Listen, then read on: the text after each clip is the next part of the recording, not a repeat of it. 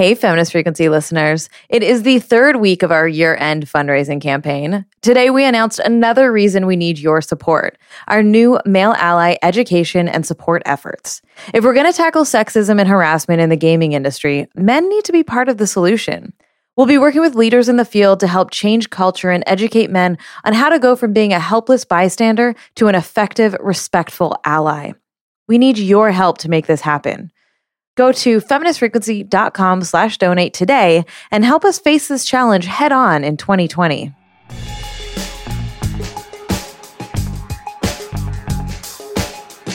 Welcome to Feminist Frequency Radio. This is episode 108, our last episode of 2019. I'm your host, Anita Sarkeesian, and this week we're going to do something a little bit different. Each of us wanted the opportunity to reflect on some of our favorite pieces of media over the last decade, which, wow, let me tell you, is quite the difficult list to distill, but we did our best.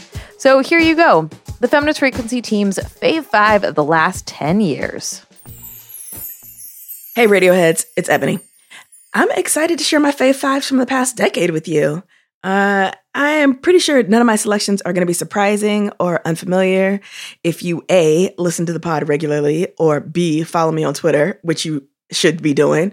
But anyways, I'm not changing my answers around just because you monkeys might have heard some of this shit before. I have a full-time job. I have an intense crafting habit. I have time to invent some obscure references for an end of decade list. So in no particular order, here are my Fave 5 representing luminous gifts from the worlds of literature, film, TV, music, and then some random fifth category I'll come up with at the end, I hope. Here we go. 1, the book most likely to make me give up writing because what the fuck am I even doing, is An Unkindness of Ghosts by River Solomon. I know y'all have heard me talk about this before. I'm never going to shut up about it. I have constructed this gargantuan, teetering edifice of a TBR pile in the last decade. Probably the last 15 years, to be honest. I can't seem to settle on anything for long. And there's a universe of books I want to get to, things that I want to read, things that I know I need to read. But the fact is, the way my anxiety is set up, the way my work schedule is set up, the way I'm afraid about racism, sexism, Jack in the Boxes popping up unexpectedly. I don't know. I don't dig into nearly as much new work as I would like to, and as I know I should. It's just been easier to reapply the balm of old friends and favorite books and just immerse myself in worlds that I know, already have space for me. But something about An Unkindness of a Ghost called to me. It was probably the book cover, honestly. So, I picked it up and I read it in these great gasping bursts. And then I would have to force myself to slow down because I just never wanted it to end. It is a phenomenal novel beyond all description. It is a space opera. It's a love story. It's a cry of the heart. It's a rebellion narrative. It's a fable. It's a catalog of horrors. Just to give you the official summary from River Solomon's own website. Odd-mannered, obsessive, withdrawn, botanist and healer Aster Gray has little to offer folks in rebuttal when they call her ogre and freak. She's used to the names. She only wishes there was more truth to them. If she were truly the monster they accuse her of being, she'd be powerful enough to tear down the walls of the HSS Matilda, the generation ship ferrying the last of humanity to a mythical promised land. When a series of blackouts threatens Matilda's voyage, as well as the lonely life Aster has carved out for herself in the slum decks of the ship, she becomes embroiled in a grudge with a brutal overseer bent on bringing her to heel. Aster may have found a way to improve her lot if she's willing to take him on and sow the seeds of civil war. This book made me dizzy. It set me on fire. I have rarely felt so convinced of the reality and authenticity of a fictional person's interior life. This book stoned me, y'all. Go read it. I want to share just real quick, Amal Al-Matar's review for NPR says, River Solomon's An Unkindness of Ghosts is the kind of novel I need to describe in terms of what it did to me. Reading it, I felt it carving out a vastness inside of me, pouring itself into me like so many stars, And the more I read, the bigger I felt, falling down a rabbit hole of sky and wanting only to go deeper and farther with every page. That's exactly how I felt. This book is phenomenal. Please read it. Category 2, the I Can See Why Jennifer Lawrence Became a Star Award. This is given to Winter's Bone, a film from 2010, directed by Deborah Granick, and based on the book by Daniel Woodrell. Honestly, like, Jennifer Lawrence could spend the next 50 years doing Outback Steakhouse commercials, and I still be like, yo, that girl can act. Winter's Bone is set in the rural Ozarks, and I'm obsessed with just like the way these micro regions, not even micro because it's a huge region, but like these communities, these small isolated communities are brought to life in works like this. So Winter's Bone is set in the rural Ozarks of Missouri, and Lawrence plays Ree Dolly, who's 17 years old, and she has to take care of her mentally ill mother and 2 younger siblings because her father has jumped bail after a meth arrest. There aren't nearly enough depictions in our media of the way that poverty and isolation can shape a person and a community and a culture. The people in this movie are just barely scraping by, and yet they have such rich tradition and codes. These are people who hunt for survival, who make do when they can't make a way. You know, they look out for each other, and they abide by like these strict ethos that are incomprehensible to outsiders, but are as immutable as rock to the people who uphold those traditions. There is a chill that gets into your bones when you're watching this movie and you watch Ree struggle to find her missing father, and it's a chill that sets in your bones and stays there, just daring you to try to exercise it. The movie also has John Hawkes, Garrett Dillahunt, and Dale Dickey. So, like, if that doesn't sway you to watch it, I don't know what will. I can't help you. Category number 3, the What Do You Want From Me? This is still the best episode of television I've ever seen award goes to Heaven Sent, episode of Doctor Who. So I wrote about this in the Femme Freak Fave Fives back in 2016, and my opinion has not changed. I no longer spend a lot of time parsing which of the various incarnations of the Doctor are my favorite. If it's Doctor Who, I love it. What do you want from me? Having said that, Peter Capaldi is like mind-blowingly amazing as 12, and I'm simply not taking dissenting votes on the matter. You can email your mama and CC your high school principal. I don't care. Heaven Sent is an absolutely breathtaking episode of television, and Capaldi carries this entire episode alone. It's hard to convey how terrifying and mournful, but occasionally like bleakly funny this episode is. Director is a really accomplished television director named Rachel Talalay, and she does this remarkable job weaving a tapestry out of light and shadow so that we're never quite certain what's around the next corner. And as the viewer and as the Doctor himself come to realize like the staggering reality of his imprisonment, the episode refracts back on itself in just these really dazzling, beautiful ways. Check it out. Even if you're not a Doctor Who fan, it's definitely worth watching. Category 4, Best Dark Fae Masquerading as a Human. That goes to Andrew Hosier Byrne.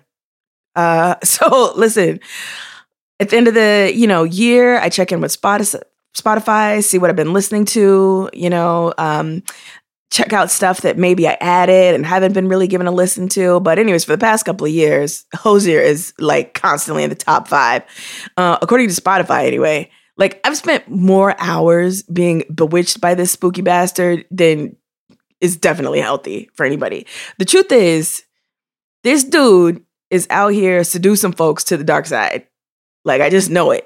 And you could mess around and surrender to that sensitive Irish man with a beard if you want to, but I know better. And I'm trying to change things. I guarantee if you fuck around with me, Hosier, in person, he will have you renouncing your earthly life to go 2-step in the underworld. If you listen to his music backwards, I bet it just says, "My name is Rumpelstiltskin." In Hosier's attic, there are definitely pictures that prove he's been here before, in like 1910 1847 and 1653. So, like I said, do what you want to, but I'm trying to wean myself off because something's up with that dude. Runner-up in this category is Gary Clark Jr. All right, finally and lastly, I don't really play video games. Y'all know this. Anita and Caro are the ones holding it down for video games for Feminist Frequency. So my opinion on the best game of the past 10 years isn't useful to anyone except other creepy weirdos like me. So take this for what it's worth, but I love Donut Country. It was funny. It didn't make me feel stupid, which a lot of games do. I didn't have to shoot anyone. And it had trashy raccoons being trashy. So right there, I loved it. If every game was like this, I would get even less work done than I do now, which is not a lot. I like a low pressure game. I don't gotta sue me. Anyways, that's it for my Fave 5 for the decade. It's been great hanging out with all of you Radioheads over the past couple of years. Can't wait to talk to you again in 2020. Talk to you soon.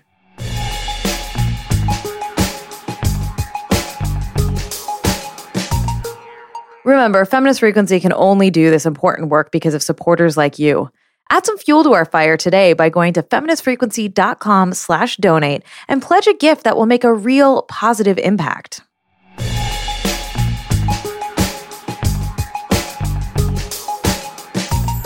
Hey everyone, Carolyn here, and this is my Fave 5 for the 2010s. A quick caveat that this isn't a set-in-stone definitive list of my absolute top 5 things, period, for the entire decade. There's simply far too much stuff from any decade for me to narrow it down to 5 things and say that these are absolutely my favorites. But these are all certainly among the things that I adored the absolute most from this decade. And if you were to ask me again next week, my answers might be slightly different, but all of these things would definitely be very near the top at any point in time. Let me start with a quick honorable mention to the wonderful Black Mirror episode, San Junipero. More than just a fun and clever sci-fi love story, San Junipero is a story of an older person finding love for the first time, long after we often think of love as having passed people by. I think we need more unconventional narratives like this about love, that tell love stories that don't fit the traditional mold, and that recognize that many people have lived lives that have kept them from experiencing the traditional hallmarks of romantic love. Number 5, Museum Hours.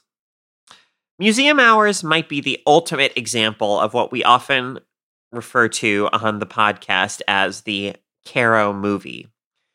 This is a 2012 film written and directed by Jem Cohen, and it's about 2 characters, Johan and Anne. Johan is a guard at an art museum in Vienna. Anne is a Canadian woman who comes to Vienna when a relative of hers is hospitalized. She meets Johan at the museum, and the two start spending time together as Johan shows Anne around his city and accompanies her on visits to the hospital. Throughout the film, Johan and Anne's small, ordinary lives are lifted up, and the art in the museum reminds us that we are just living one chapter in the ongoing saga of humanity, and that those who came before lived with as much passion and pain and immediacy as we live right now. Museum Hours may not seem like an overtly feminist film, and I certainly didn't pick the 5 things on this list because I thought they were the most feminist, but because I just adored them the most. But in my view, films that dramatize and honor the lives of so-called ordinary people are valuable for reasserting our focus away from the world of bombastic corporate entertainment and back on the world in which we all really live. Number 4, Twin Peaks: The Return. In 2017, Trump's presidency, still in its early months, was a waking nightmare for me. And in this nightmare, the unrelenting boldness of Twin Peaks: The Return was art at its most essential. Art that shook me awake from the nightmare, that slapped me across the face, dunked my head in buckets of cold water, and reminded me that I was alive. Number 3, Call Me by Your Name. Call Me by Your Name is a work of cinematic sorcery. Director Luca Guadagnino doesn't just show you the long, lazy summer of '83, he conjures it, he takes you there, letting you feel the rhythm of its days. Timothée Chalamet gives a remarkable performance as Elio, and the film observes with such insight and honesty the ways in which he is transformed by his desire for grad student Oliver. Call Me by Your Name understands the particular intensity of youthful love and desire. Elio watching Oliver dance one night to Love My Way by the Psychedelic Furs is the kind of movie scene that feels like it was lifted right out of someone's authentic memories. And because of that power and beauty, it can become part of our collective memories as well. Blessed be the mystery of love indeed. Number 2, Butterfly Soup.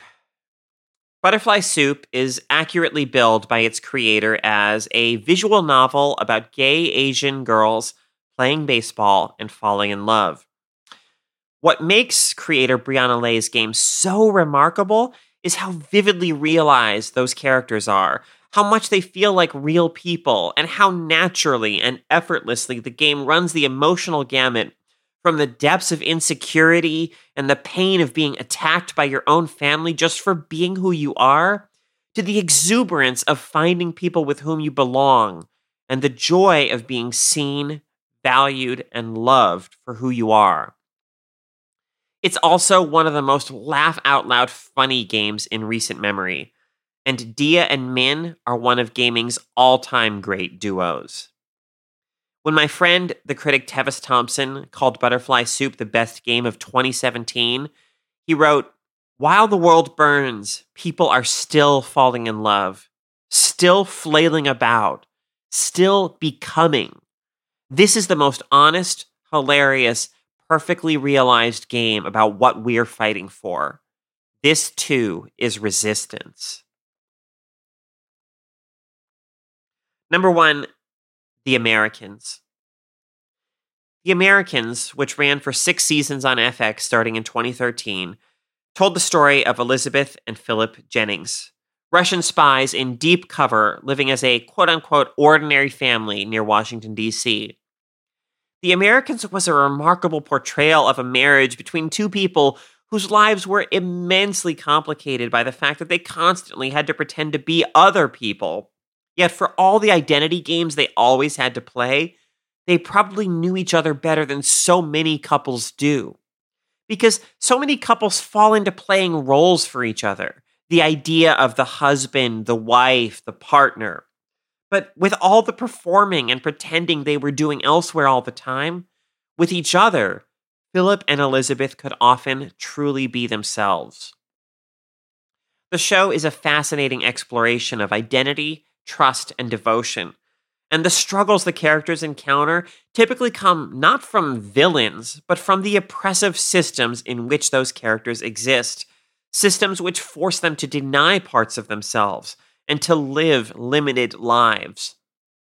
If liberation is ever to be found, it won't be found by killing some bad guy somewhere. It will be found by remaking the world into a place where we can all be more free. Hey, it's Anita here. Wow, this was a really daunting task. I couldn't possibly only pick 5 things that I loved in a whole decade of media, especially one as exploding with so many possibilities as this one has. So what I did was try to pick something from different categories: TV, film, games, etc. This is what I came up with. So for television, I chose *Halt and Catch Fire*. *Halt and Catch Fire* is one of those shows that got overlooked by too many, though it's a small miracle that it survived at all into 4 seasons. It could have been sunk by its awkward mouthful of a title or had viewers bounce off of its more traditional first season, but *Halt eventually found its way to being one of our greatest television gems, and I hope it gets a second life. Much like The Leftovers, which I discussed on our live episode from Geek Girl Con, *Halt left me aching when it was over. I know a program has sunk its claws into me when I stay up late after watching the season finale, reading Twitter for hours and any reviews I can find, when I'm still thinking about these characters and what they've been through and how I hope they'll be okay, as if they're my friends and family. To me, that resonance, that longevity, the intensity of attachment is what makes a show more than just a program. Those are the qualities that make media so valuable to us: connection, engagement, emotion. I bet in meetings, Halt was pitched as the Mad Men for tech. It's slick, beautiful, and every single creative aspect pulls you into this time capsule. But the show began by being about two brilliant men, as the precursor to today's tech bros trying to build a personal computer. And while I enjoyed the premise and the snapshot of tech in its nascent days, it wasn't exactly something I would have ever put on my favorites list. It was in the second season when the show really took off. The two female characters from season 1 really started to shine, a theme that continues until the series' end. Cameron, the tech genius, and Donna, also a genius, but relegated to housewife in season 1, both start an online gaming company, Mutiny. Each season takes a different big tech development, whether it's hardware, games, message boards, online sales, search engines. And while the show goes to great lengths to be as historically accurate and technologically accurate as possible, what this and every good show does is center the human. The relationships between these characters and their relationships to their work. The technology is really just a backdrop to the humans behind the tech. We join in their excitement of developing new ways for people to connect through their computers. Halt doesn't shy away from discussing and criticizing sexism, even in the early days of tech, whether it manifests in not being taken seriously as a female programmer, not being able to attain investment money, or having to endure mocking, degrading comments, all while trying to build technology that will transform the world. Next, I want to get into some music. So I chose Lemonade by Beyoncé. The majority of what I would pick for this kind of list are things that hit me on a purely emotional level. They put me into a particular state where the analytical part of my brain quiets down and my heart takes over. That's what happened with Beyoncé's Lemonade. As someone who was never that into Beyoncé's music in the past, I remember turning on the much-hyped video for this new album just out of collective curiosity and being immediately mesmerized.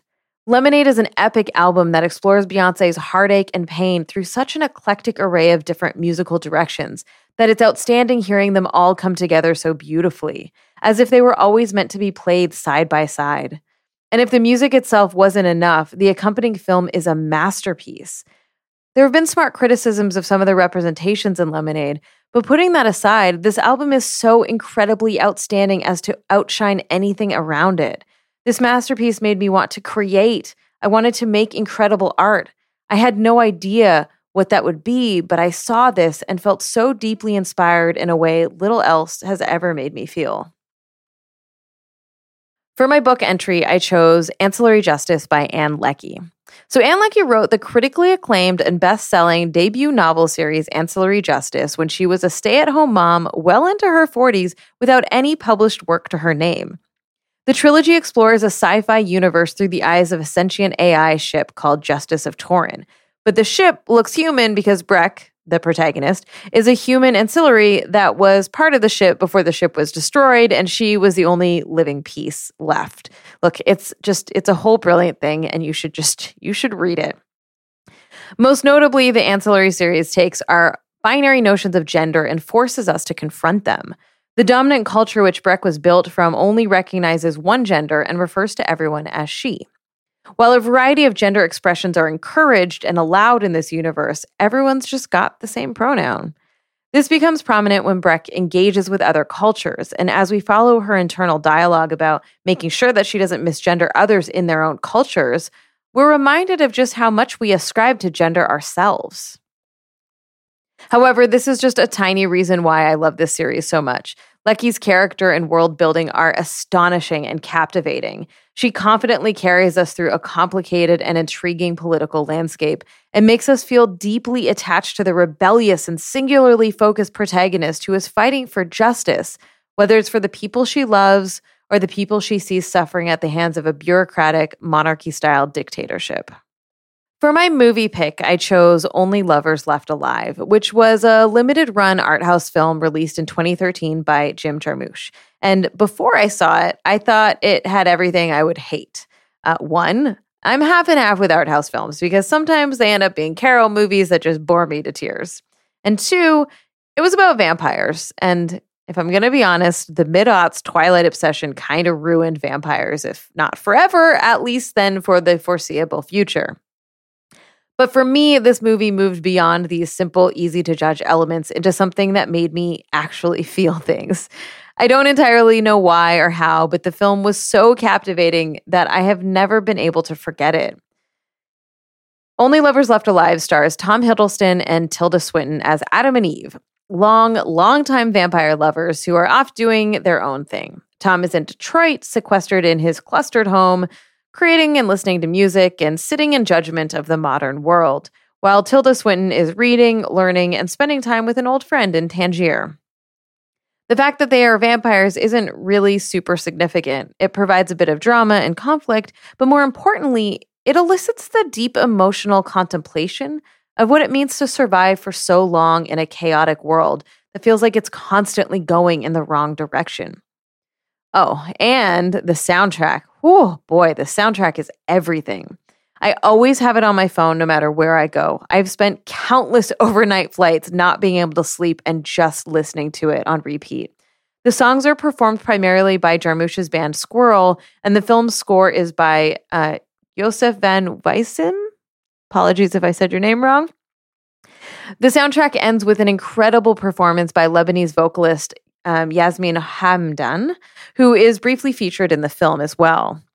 Years later, I still think about this movie, less about the specific details and more about how it made me feel, being in that universe for a couple hours and seeing the world through these centuries-old eyes. And last but not least, video games. All right, so on the Geek Girl Con episode, I talked about how important I think Gone Home is as a game from this decade, but keeping on the theme of games that made me feel, there are a few platformers that sucked me in and I could not stop playing or thinking about either of them until I was done. That would be Guacamelee 1 and 2, as well as Gato Roboto. These aren't big, heavy, thinky games. They don't have a huge, deep message. In fact, I would argue that the first Guacamelee was definitely problematic in a lot of areas. But there is something about a perfectly crafted Metroidvania platformer that I just can't get enough of. Guacamelee by Drinkbox Studios takes us to a gorgeous world inspired by Mexican mythologies and Day of the Dead rituals.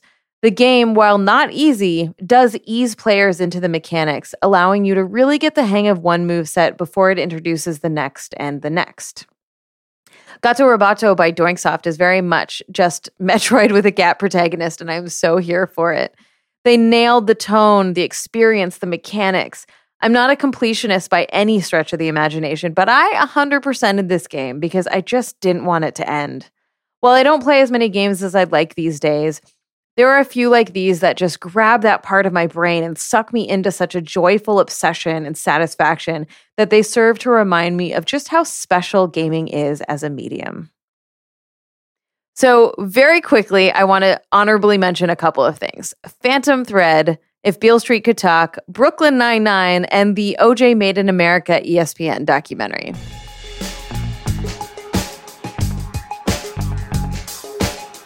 Thanks so much for listening to Feminist Frequency Radio. You can find us everywhere great podcasts are found, and if you haven't yet, go to iTunes and subscribe, rate, and review us.